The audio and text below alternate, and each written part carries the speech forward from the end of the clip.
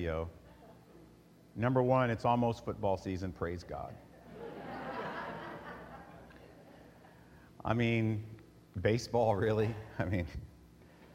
But the other reason is, as you see here, Leon Lett, this is from way back in the day when the Cowboys were good, and he didn't finish.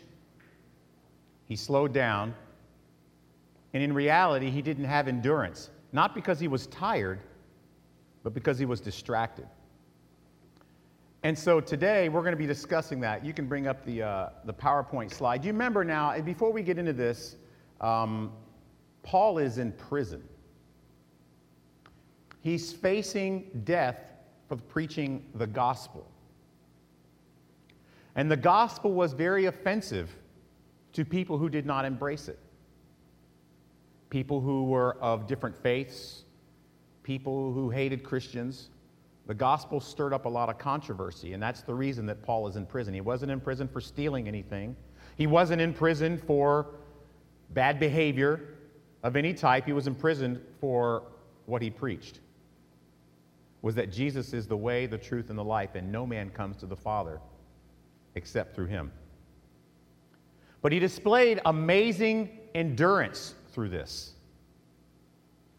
How do you think Paul's endurance in his faith as he's going through prison affected the Philippians?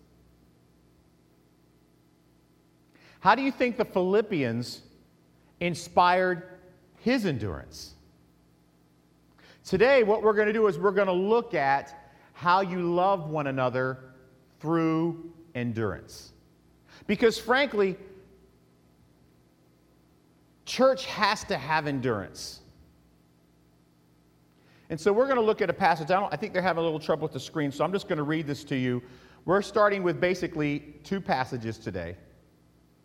But first one, we're going to do Philippians chapter 3, 12 through 21. Not that I have already obtained this or am already perfect, but I press on to make it my own. Remember the context of what Paul was talking about. He says, there are dogs out there who preach a false gospel. There are people who preach that religion is the way to go, that you can climb this religious ladder of success and obtain favor with God. And he says, let me tell you something. If anybody has reason to have confidence in the flesh, it's me. And he lists all the reasons why he would have the ability to have more confidence in his flesh than anyone else. And he lists it all. Boom, boom, boom.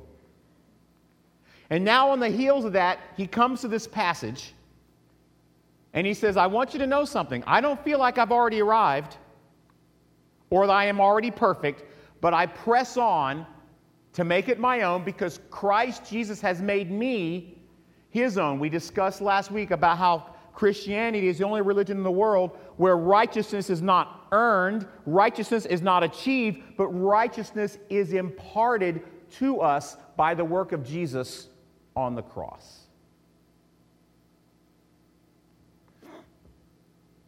Brothers, I do not consider that I have made it my own, but one thing I do, forgetting those things which lie behind and straining forward to what lies ahead, I press on toward the goal for the prize of the upward call in Christ Jesus. Let those of us who are mature think this way. And if anything you think otherwise, God will reveal even that also to you. In other words, think this way, and if you think something else, we pray that God changes your mind. Only let us hold true to what we have attained.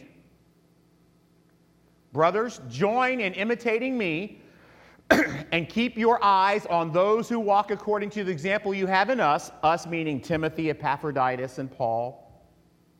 For many of whom I have often told you, and now tell you even with tears, walk as enemies of the cross of Christ.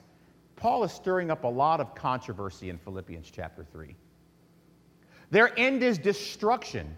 Their God is their belly, and they glory in their shame with the mindset on earthly things. But our citizenship is in heaven, and from it we await a Savior, the Lord Jesus Christ, who will transform our lowly body to be like his glorious body by the power that enables him even to subject all things to himself. And so this is the passage, and he finishes up chapter 3, and chapter 4 is a much warmer chapter as we go into that starting next week. But chapter 3 is a pretty harsh chapter. And he ends it by saying, don't you relax. Don't give up. Remember, he starts it off, be sober, be mindful, there's dogs. They want to adulterate the gospel. And then he says, if you think you can be religious, let me tell you why I would be able to have more confidence than you. And then he follows it up by saying, but I don't feel like I've attained anything. Christ has attained it for me, and I press on toward the goal. I will continue to endure even in my chains, even in this dark, damp, musty cave of a prison that I'm in for the sake of Christ. I will endure. And you know, this relationship between Paul and the Philippians, it kind of fed each other, right? And what we see in this passage are ingredients for endurance. I'm just going to break it down for you. The first ingredient we see is dissatisfaction, verses 12 and 13. Here's what he says. Not that I've already obtained this or am already perfect, but I press on to make it my own because Christ Jesus has made me his own. Brothers, I do not consider that I have made it my own, but one thing I do, forget what lies behind and strain forward to what lies ahead. He was dissatisfied with where he was in his walk with Jesus. I mean, we are blessed by the memories of the path behind us, right? We can look back and we can be thankful to God for what he's done in our life and our heart and how he's changed us and transformed us. We can look back on the past and see the victories in our faith, the difficult times and all those things. But Paul says we got to forget about that at some point and go forward. There's a passage in Matthew 17, verse 14. This is interesting because Jesus let me read it to you. Now, after 6 days, Jesus took Peter and James and John, his brother, led them up to a high mountain by themselves. And Jesus was transformed before them, and his face shone like the sun, and his clothes became as white as the light. And behold, Moses and Elijah appeared to them, and they were talking with Jesus. And these were Jewish men, understand. So here's what Peter says. Lord, it is good for us to stay right here. If you're willing to let us build a tabernacle, a place of dwelling to live right here. One for you, one for Moses, and one for Elijah. We want to commemorate this event. This is an amazing thing. I can't believe that we see Moses and Elijah talking with you. Jesus, we don't want to leave this place. We want to stay right here. And later Jesus says, no, we can't stay here. We got work to do. Peter and James and John were satisfied to stay right there. But for us to have endurance, we must be dissatisfied with where we are as a church. We must be dissatisfied with where we are individually. We have to be dissatisfied to such a degree that we don't want to stay where we are. We want to continue to go forward, knowing full well that going forward there might be valleys. There might be peaks. There might be challenges. But nevertheless, we press on. The second ingredient is progression. Verse 14 to 16, it says, I press on toward the goal for the prize of the upward call of God in Christ Jesus. Let those of us who are mature think this way. If you think anything otherwise, God will reveal it to you. Only let us hold true to what we have attained. Paul talks about the fact that there must be progression. We must be determined. That's what he says, I press on. I'm determined to continue going. Even in my chains, even though I'm facing death, I'm facing possible decapitation, I will press on. You Philippians must press on. I need you to press on. So we must press, and we must be focused. It says, I press toward the goal. Guys, there's a goal we have. Can you imagine? You know, I don't really like to watch golf all that much, but I did enjoy watching it when Tiger was killing everybody. I remember he would be winning these tournaments, and the British Open or the Masters. I remember when he won his first Masters, right? And it was incredible. And I just started thinking about this. Could you imagine what would have happened if Tiger is up by like 3 or 4 strokes, he's in the Masters, and he heads up to the 18th tee box, and he lines it up, and he's getting ready to swing, and suddenly, instead of aiming for the pin on the 18th tee, he turns and knocks a 375-yard drive to pin number 17. What would the commentators be saying? Wow, he crushed that ball. You see how far it went? Wow, Tiger is a fantastic golfer. Look at the swing. Let's break down that swing, will you? And some British guy comes, well, yes, he comes back with his arms just like this, and he swings. And they go through and they talk about what a beautiful swing he has, but he hit it 375 yards in the wrong direction. Straight as an arrow, beautifully, the wrong way. As a church sometimes, we have a beautiful swing. Sometimes perfect form. But because we forget the basic principles of the gospel of Jesus Christ, and we try to mix it with other things, we aim the wrong direction, away from the prize of the upward call of Jesus. As a matter of fact, in the book of Hebrews, some people think Paul wrote it, some people think Peter. People aren't really sure. Here's what the author of Hebrews says. We have much to say about this, and it's hard to explain,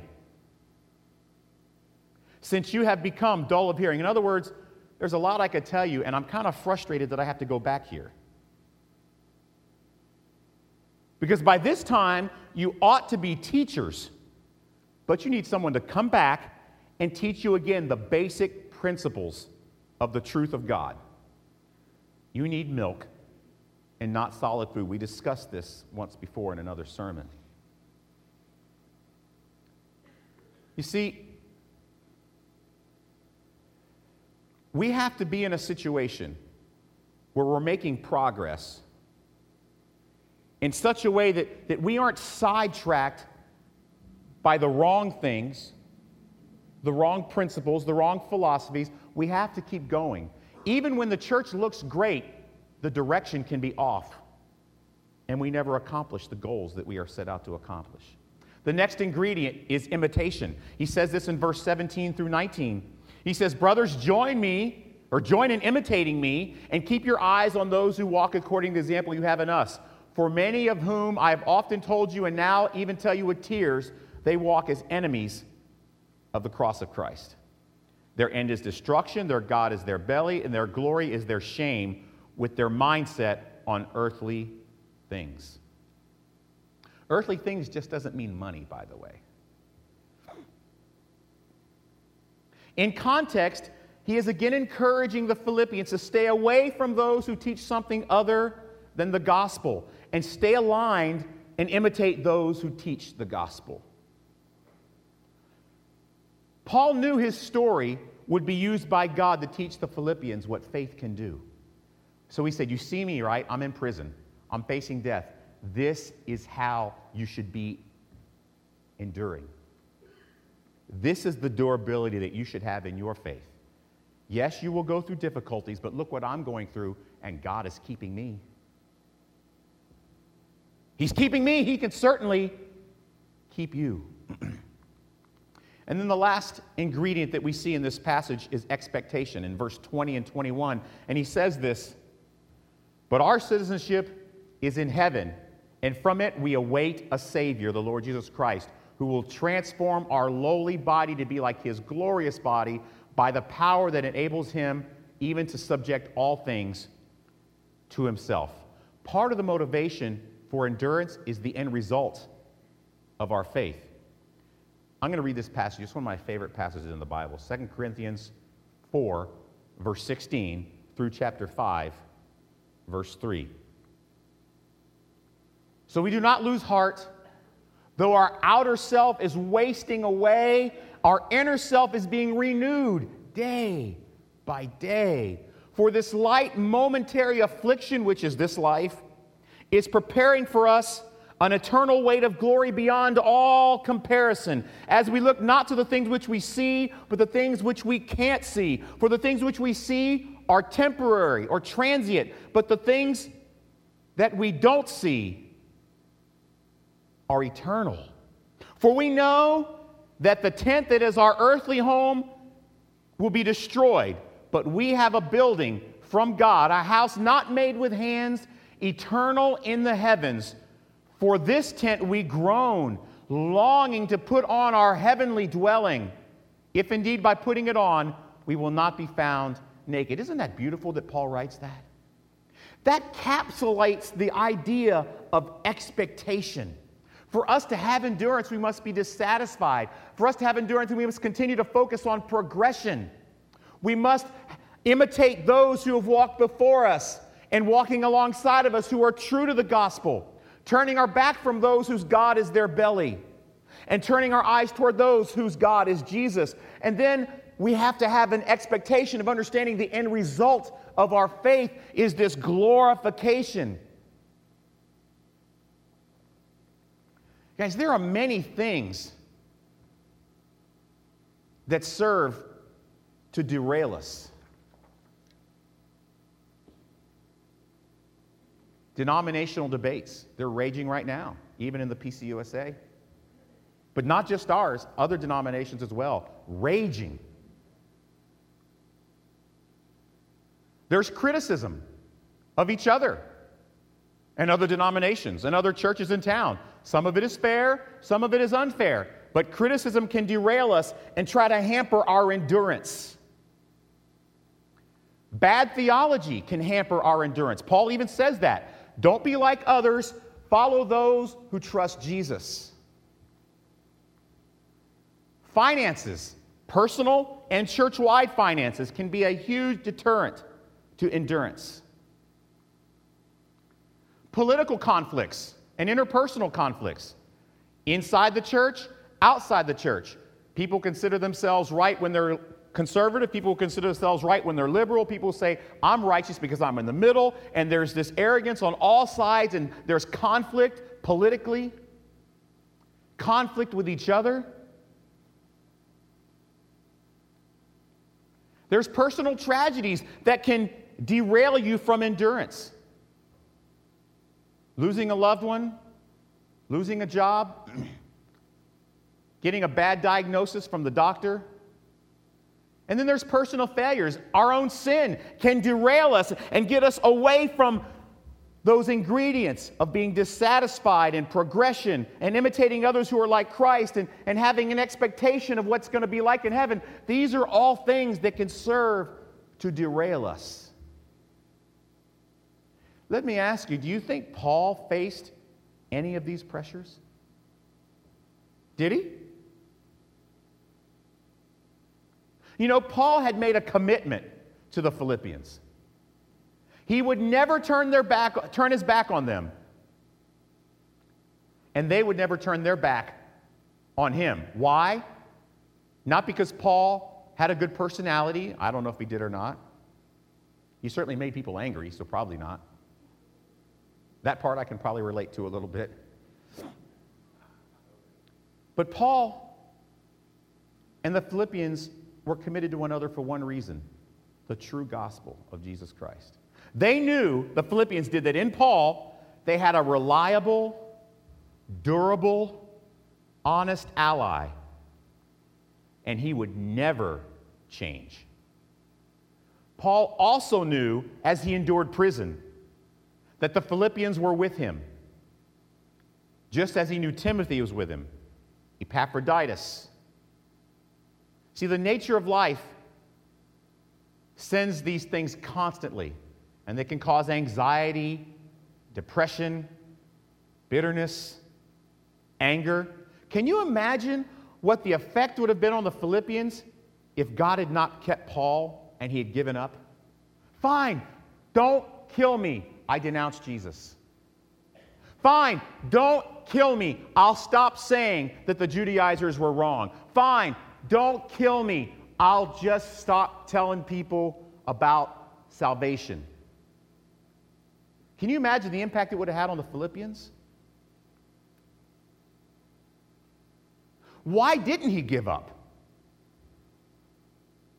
I mean, why wouldn't Paul, facing death, the ultimate price, political derision, social outcast, Why wouldn't he just say, you know what? This is not worth the trouble.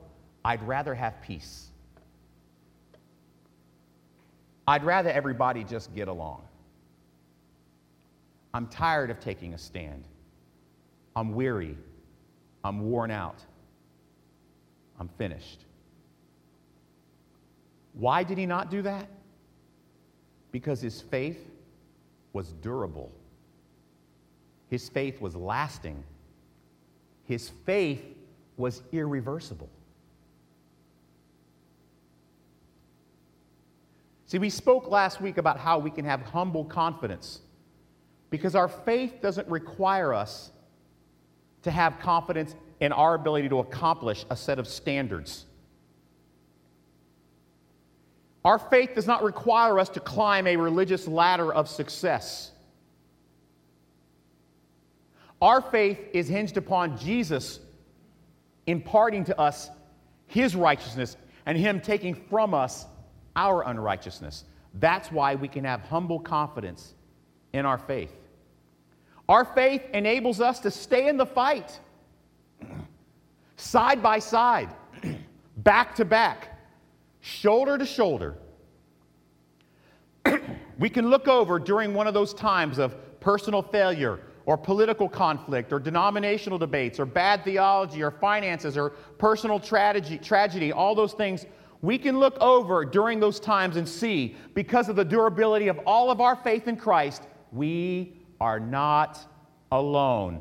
God is keeping us. God is saving us. And Paul even says, as our outward body is deteriorating, our inward self is being renewed and replenished and re-strengthened day by day by day. Every day, he says, it's made anew.